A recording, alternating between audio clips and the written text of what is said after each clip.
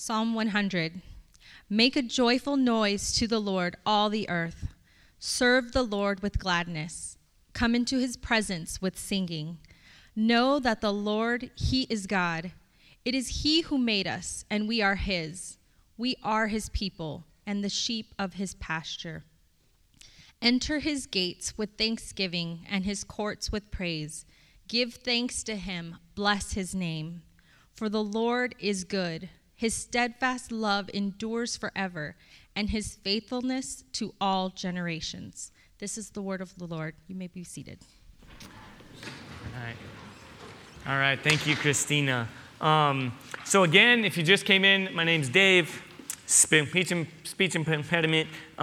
Excited to be with you. Welcome. And again, David and Hannah and Kirsten will be out there at the Connect desk. Really encourage you to go there and talk with them.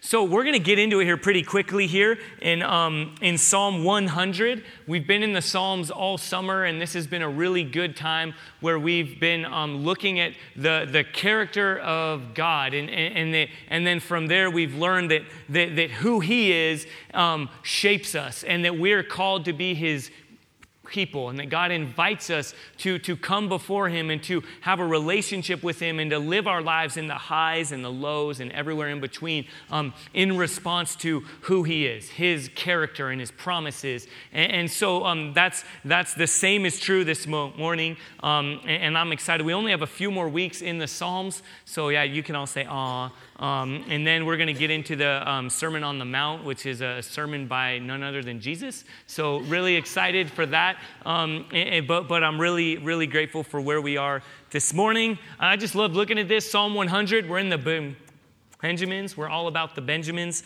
this morning. Psalm 100. Some of you don't even know what that means. But it's a good, short, little action-packed psalm. Small but mighty, so obviously I like that type of thing. But so go ahead and get there with me, if you will, in Psalm 100. Turn there in your Bibles. It's right in the middle of your Bible. Psalm spelled P-S-A-L-M, a silent P. And I'll just say this: it's always true. There's no shame in turning to the very beginning, the table of contents, looking for where you're at as we turn there. And if you have an app or however you want to get there, get there. And if you don't have a Bible, will you go ahead and hold your hand up high? I'd love for you to have a Bible that you can look along and read along with, and keep your hand up. Don't just do this thing, but hold it up, keep it up. También, si quieres la Biblia en español, levanta su mano y diga español. Y si no tienes una Biblia, eso es un regalo a usted. I'm adding to that every time. Some of you guys know that. Thank you. No, what I said there, and this goes for you in English too, if you don't have a Bible, you do now, okay? This is a gift to you. We want to make sure that everyone has a Bible that they can read and understand and underline and put your name in and keep as your own, okay? So, and with that, bring your Bible with you on Sundays so we can read together. Amen? Amen. Yeah, I'm going to ask for amens as we go sometimes. So I need that. I need to know that you guys are tracking with me. And so let me just share with you where we're headed in these 5 verses this morning. We're seeing that God is good and that God invites his people to a life of joyful obedience and intimacy with him.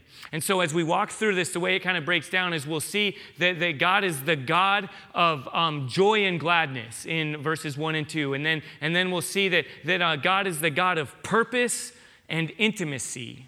And then lastly, that's all built upon the foundation that God is a God of enduring love.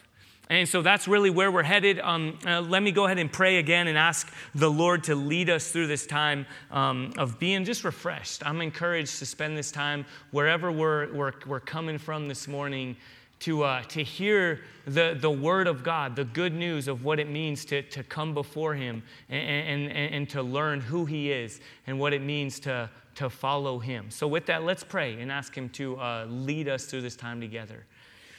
Lord, again, we do love you, and we thank you, and we come before you. Lord, we pray that you will speak to us. We do trust that the grass withers and the flower fades, but the word of our God endures forever. And so, Lord, we do pray that the words of our mouth and the meditation of our hearts would be acceptable in your sight, O Lord, our rock and our redeemer, and that you will use this time, or these 5 short verses, to change us and to shape us and to enable us to respond in faith and in worship and in hope. We pray these things in Jesus' name. Amen. So just let's get into it. Verse 1 of Psalm 100. Make a joyful noise to the Lord, all the earth. This is a psalm of thanksgiving. The author is not known. We don't know exactly who wrote this psalm, but it was likely written around 3,000 years ago. And it's a part of the kingly psalms. And that this one in particular is a psalm of thanksgiving, that you would see that God is a God of creation, that he's good, that he's holy, and that he is the king, that he alone is the true king. And so this is a foreshadowing, launching us ahead into the place where we understand that he would send his son Jesus to establish his kingdom once and for all. And that even before Jesus would come, that again, this was about 1,000 years before Jesus, that there was anticipation and hope in the goodness of the true king. And that would lead God's people to make joyful noises or to shouts of praise. But we could just read that and go right along and kind of move on. And perhaps even in the first couple songs here singing, maybe you're new to this whole deal. You're new to church. And you're wondering, for those of you who are here and you're not Christians, and you look around, you see people maybe swaying, maybe clapping a little bit. I don't think we had any clapping yet. Come on, we need to get on that. We will. But hands raised, different things, and you're wondering, what is this? Or maybe you're a seasoned veteran, like you've been in church for a long time, and you're wondering, am I supposed to put on a face? Am I supposed to pretend? Am I supposed to shout? And when Stephen says, let's give God a hand praise, you're like, okay, I will, just because that's what everyone else is doing. But I don't know if that's really where I'm at. I don't know if God is good. I don't know if I want to make a joyful noise to God. And so what do we do with that? Should you feel bad? Should you pretend? Well, no. In fact, honestly, that's normal. In fact, that's our nature.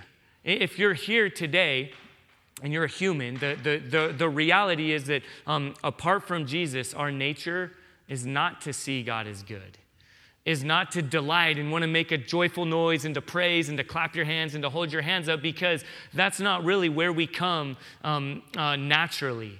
Well, because God created us in goodness. He created us to see that he is good and to have a relationship with him and to want to obey him and to be joyful and to be glad and want to live in his presence and intimacy with him. But we said, no thanks, God. I want to do things my own way. I want to turn apart from you. I don't know that you're good. I think my own way is good. And so we need to understand that's our nature. That's where we come into life. That's sin. That's brokenness. That's what some refer to as the fall or the rebellion. And so there's no pretending. If that's truly your heart state, how do you get out of that? Well, we can look to Jesus, because God said, I'm not going to leave you there. I'm going to reveal my goodness. I'm going to reveal my character. I'm going to bring you to a place where you can shout for joy and make a joyful, glad noise about me in response to me. And it's by sending my son Jesus. And so we actually see that in Matthew chapter 11, that we first need to understand our natural disposition is that we don't rejoice. We don't see God as good. That's how we come at this thing. But there's good news that God sent his son Jesus. In verse 11, we see this kind of unfold. At that time, Jesus declared, I thank you, Father, Lord of heaven and earth. So you see right away that Jesus, God the Son, responds in joy and in gratitude to God the Father. He thanks God. He says, I see you. He responds in worship. He gives a joyful noise of gratitude to God the Father. And he says that you have hidden these things from the wise and understanding and revealed them to little children. Yes, Father, for such was your gracious will. All things have been handed over to me by my Father.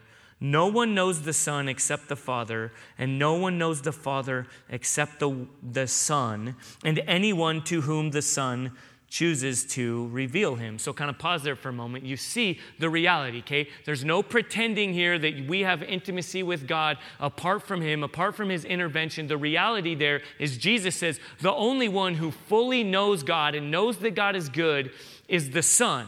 The only one who has an intimacy with God the Father is God the Son. And the only one who truly knows God the Son is God the Father. And there's an intimacy there. There's a relationship. There's a delighting. There's a rejoicing in the goodness of God. And Jesus right there says it plainly. Apart from me, nobody else gets that.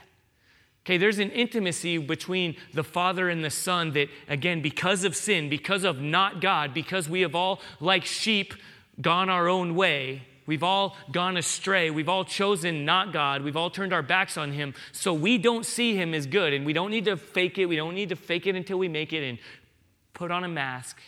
No, we need to look to Jesus and see, oh, he has what I don't have. And then Jesus, though, doesn't say, man, sucks for you. This is good right here, what I've got with the Father. Sorry. No, he displays more of his purpose and his plan. And he says this. He says, come to me, all who labor and are heavy laden, and I will give you rest. Take my yoke upon you and learn from me, for I am gentle and lowly in heart, and you will find rest for your souls. For my yoke is easy and my burden is light. What he's saying there is, hey, this struggling, this wandering, this wondering if God is good, this kind of, coming and wondering, man, what do I do with this whole thing? I've been around church for a long time, or I'm brand new, and I don't know that I know that God is good. I don't know that I want to make a joyful noise. I don't know what to do with that. Jesus says, hey, come to me. The way to understanding this mystery is through a relationship with me, because I have what you need. I obey the Father, and I give thanks to him, and I am joyful in my relationship with him. Even at the point of greatest anguish, when Jesus was in the garden, right before he would go to the cross, he delighted in submitting to the will of the Father. And he said, not my will, but your will. I will go to the cross because I know that is the way that our intimacy can be extended to all those who you have given to me and entrusted to me through faith in me. So again, our conundrum is this. Naturally, we're apart from God and we don't see him as good. But Jesus has come and said, I have an intimacy with the Father and I obey the Father perfectly as you were created to do, but you have not done. So now come to me. Put your faith in me. Let go of that burden. Stop trying. Stop faking it. Look to me and I will bring you into this intimacy for which you were created. And that's the backdrop. That's the good news. That's the big idea, okay? That's there it is right there. So now, looking through that lens, we can continue on and to read, make a joyful noise to the Lord, all the earth. But when we see God's goodness, when we see his plan, we can do no other than to make a joyful noise. Or it even goes on, it says more specifically there, shout loud shouts of joy. But not just you and me. Or this was written to Israel, not just God's special little secret people, but he says, hey, your purpose all along has been to reveal my goodness to everyone else. So if you're in here, if you see God rightly, if you see him clearly, if you see that God is good and that there is gladness in following him, then bring others into that. Then let your words and your life be such that other people want to see, man, I want to see that God is good, but I don't know if I do. He says, well, invite. This is for the whole earth. This isn't just for one select group of people here to see. God said, through my people, through them worshiping me, through them making a joyful noise, not just with our words, because some of our joyful noise is not so joyful to everyone else. I cannot sing. This is not just talking about singing. This is talking about living a life of praise that others want to be a part of. Because God is good. And then in verse 2, we see that there is gladness in following him. It says, serve the Lord with gladness. Come into his presence with singing. There is gladness. When you see God rightly, Okay, not faking it, not putting on a mask, not trying to obey all the rules, but when you rightly see him, when elsewhere, as Scripture talks about, the veil is removed and your eyes are open and you truly see the goodness of God's character displayed, poured out on you, you can do no other than to serve him with gladness. Not just with your voice, not just with your singing, but to give all to him. God is a God of joy and of gladness. And as we say, all of life is all for Jesus. We talked about this, guys, a bit this morning. That doesn't just stay in this room. Okay, there's been this whole terrible broken idea that there's like church on Sunday and we kind of do our thing here. We hold our hands up, we sing, we pray, we give money, we do our thing. And then we go on Monday and we work and we relate and we play. And, what happens in Vegas stays in Vegas, or what happens in my workplace stays in my workplace, and whatever. And this is so broken. No, it's if you see God rightly and you respond to him and you are his, it means all of life. And God is a God of purpose and of intimacy, not just a segregated, broken element of your life, but the whole deal. So it goes on here in verse 3. Know that the Lord, he is God. That language there of Lord is master, is one who rules over. Again, this isn't just God far off, distant, kind of Santa Claus figure, but this is the one who is present. This is the God of the Bible, as John Calvin said, the one with whom we have to do, or the one with whom we relate. This is the Lord, Almighty God, creator of heaven and earth, and he is the one who is intimately involved with your everyday life. This is the one that you have to give an account to. Okay, this is the one that is not just, you go about your life and you do, everyday things and he's just afar and he doesn't care. No, this is the one who cares about every little aspect of your life. You're coming and you're going, you're waking up and you're laying down, you're relating with one another, all that you do. This is God. And then he goes on, it is he who made us and we are his. We are his people and the sheep of his pasture. He's the one who made us, and we are his. What this means is that the good news, the good news of the gospel, the good news that God is good is this. God saves you from you.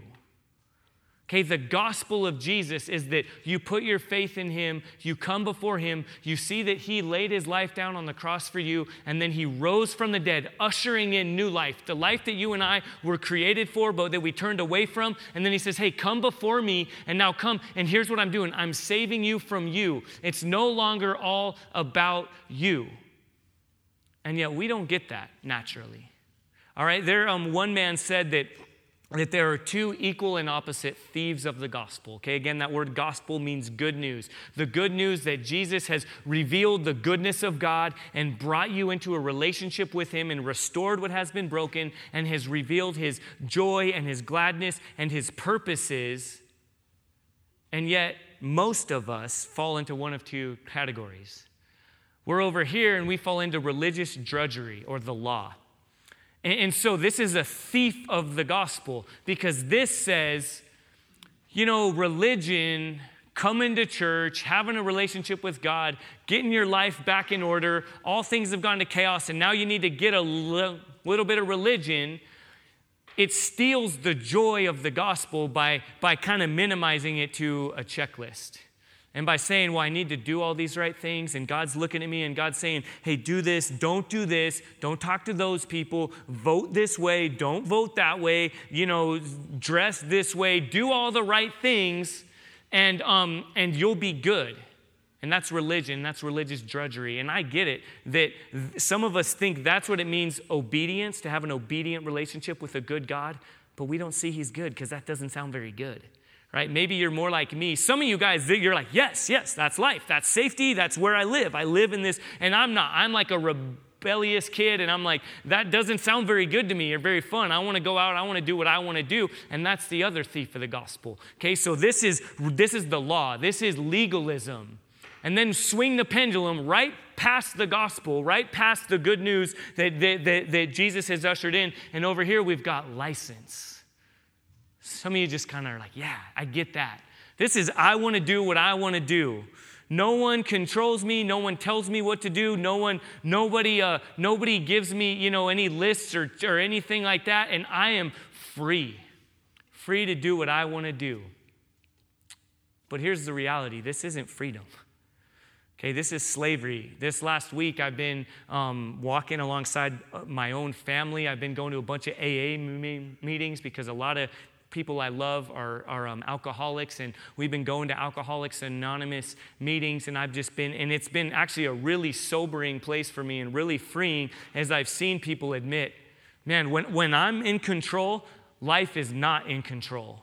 And you see a lot of people acknowledging and recognizing, I am enslaved to my alcoholism. I'm enslaved to my desires. I'm enslaved to my flesh, as the Bible says, which is, again, life is, I'm in control of it apart from God. And this is not freedom. But the good news is that God has designed you and me with a purpose. To know Him, to follow Him, to reflect Him, to bear His image in everything that we do. And that's what Jesus has come to do, to restore us to that place of joy-filled obedience and living out our purpose as God's people, delighting in Him. In fact, this comes into better perspective here through 1 Corinthians chapter 6. We see this, that it says that it reveals the joy that it is to be found in being restored to our purpose and our relationship with God. In verse 19, it says this, or do you not know that your body is a temple of the Holy Spirit within you, whom you have from God? Okay, that's language of God chooses to reside within you. If you put your faith in Jesus, you give your life to Him, He doesn't just leave you there and say, hey, check off all these boxes so you no longer need me, or now you're clear, now you got your get out of hell free card, you're over here and you can just do whatever you want.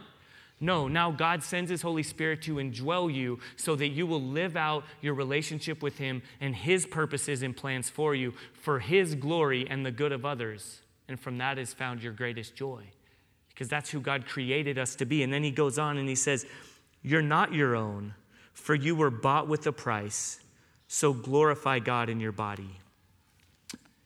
You're not your own. You were created with a purpose. And because of sin, because of not God, because of believing a lie and exchanging the truth for a lie, we think that's not freedom, that's not good, and we're just stuck and broken and trying to live lives on our own. And God says, I'm not going to leave you there. I love you too much. I'm going to send my Son Jesus to come and to live the life that you were created to live.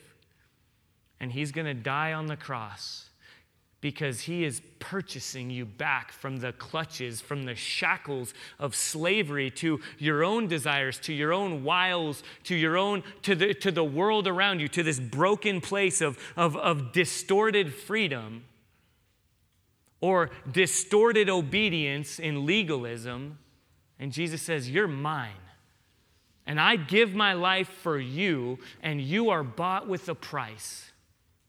So now from there, go and live your life in obedience to me. And again, if you're here this morning, and for those of you who are not Christians, this is the invitation. This is the call that Jesus Himself is making on your life. Saying, come to me. My yoke is easy, my burden is light. You need life, and I have it. Give your life to me. You were created for a purpose that you cannot live on your own apart from me. And I have purchased you in love. Now come and give your life to me. But here's the good news. So some of us are like, okay, cool, I get that. Or, okay, now what? Now just go and go and sin no more, right? And that means like, okay, I put my faith in Jesus when I was 8 or in 8th grade or right now. And then you're like, well, now what? Well, God is not just a God of goodness and of joy and of purpose, but He's meant for that to be lived out continually through intimacy with Him. And that's what verse 4 speaks into.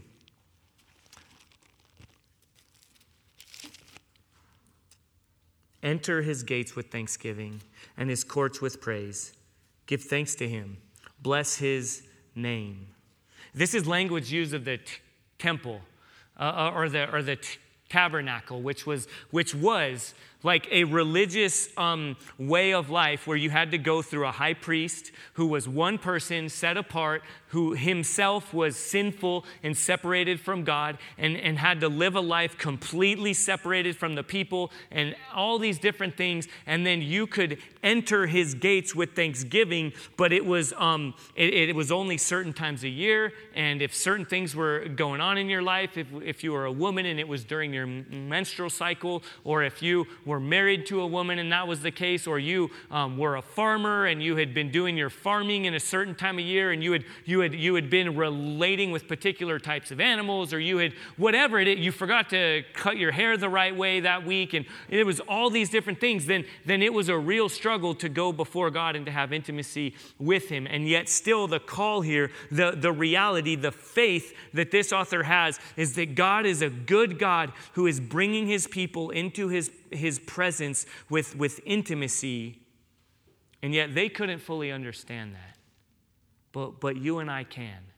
Because 1,000 years after this was written, Jesus came. And when he died on the cross, he offered his sacrifice. Again, temple language. He covered the sins of his people, but not through an animal that would have to be sacrificed again, but through his own life, once and for all. And then when he rose from the dead, he said, the doors have been flung open. The curtain has been pulled back. The presence of Almighty God is now available to you. Run with thanksgiving and with joy into the presence of God.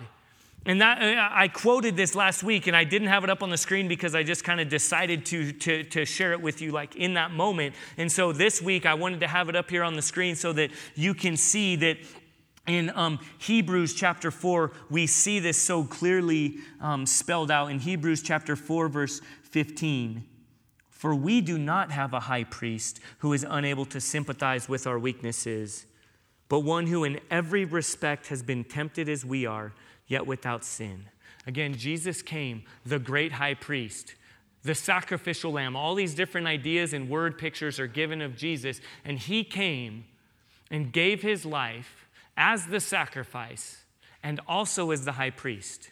The access, the direct line to Almighty God, the direct line to the one who created the heavens and the earth, who said light with his words and light came, who said water and the oceans came. And with that, I grew up in San Diego, so for me, when I hear that, I picture great white sharks. And I think of might and power, and there were times I'd be like a couple feet off the shore and would be terrified. And yet Almighty God in his splendor and grandeur created the waters and said, stop.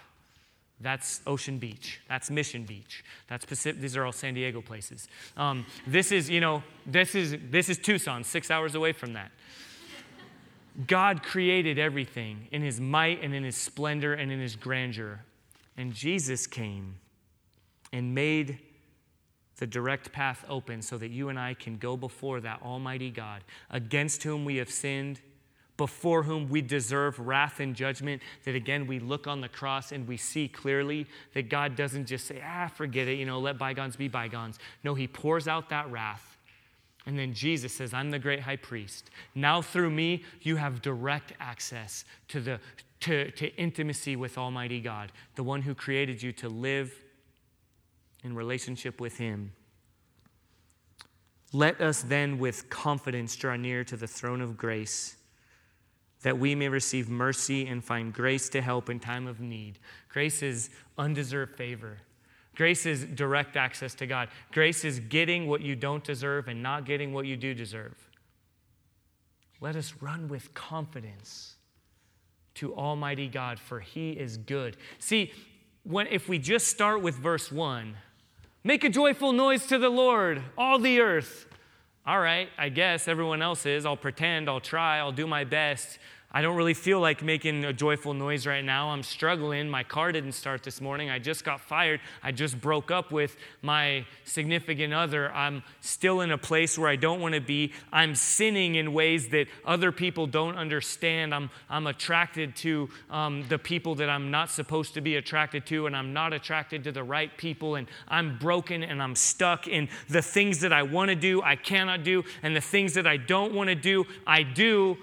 Man, it's not so easy and trite, make a joyful noise to the Lord. I don't feel like it. But when we look to God and we feel the freedom to call it like it is, and we see that He is good and He displayed His goodness by purchasing you from sin, the sins that you commit and that you have committed, that you are committing, and from the sins that have been committed against you and that is happening in the world around you. And lastly, verse 5, this whole thing is built upon the good news of God, most clearly displayed, where He says this, "The Lord is good, and His steadfast love endures forever."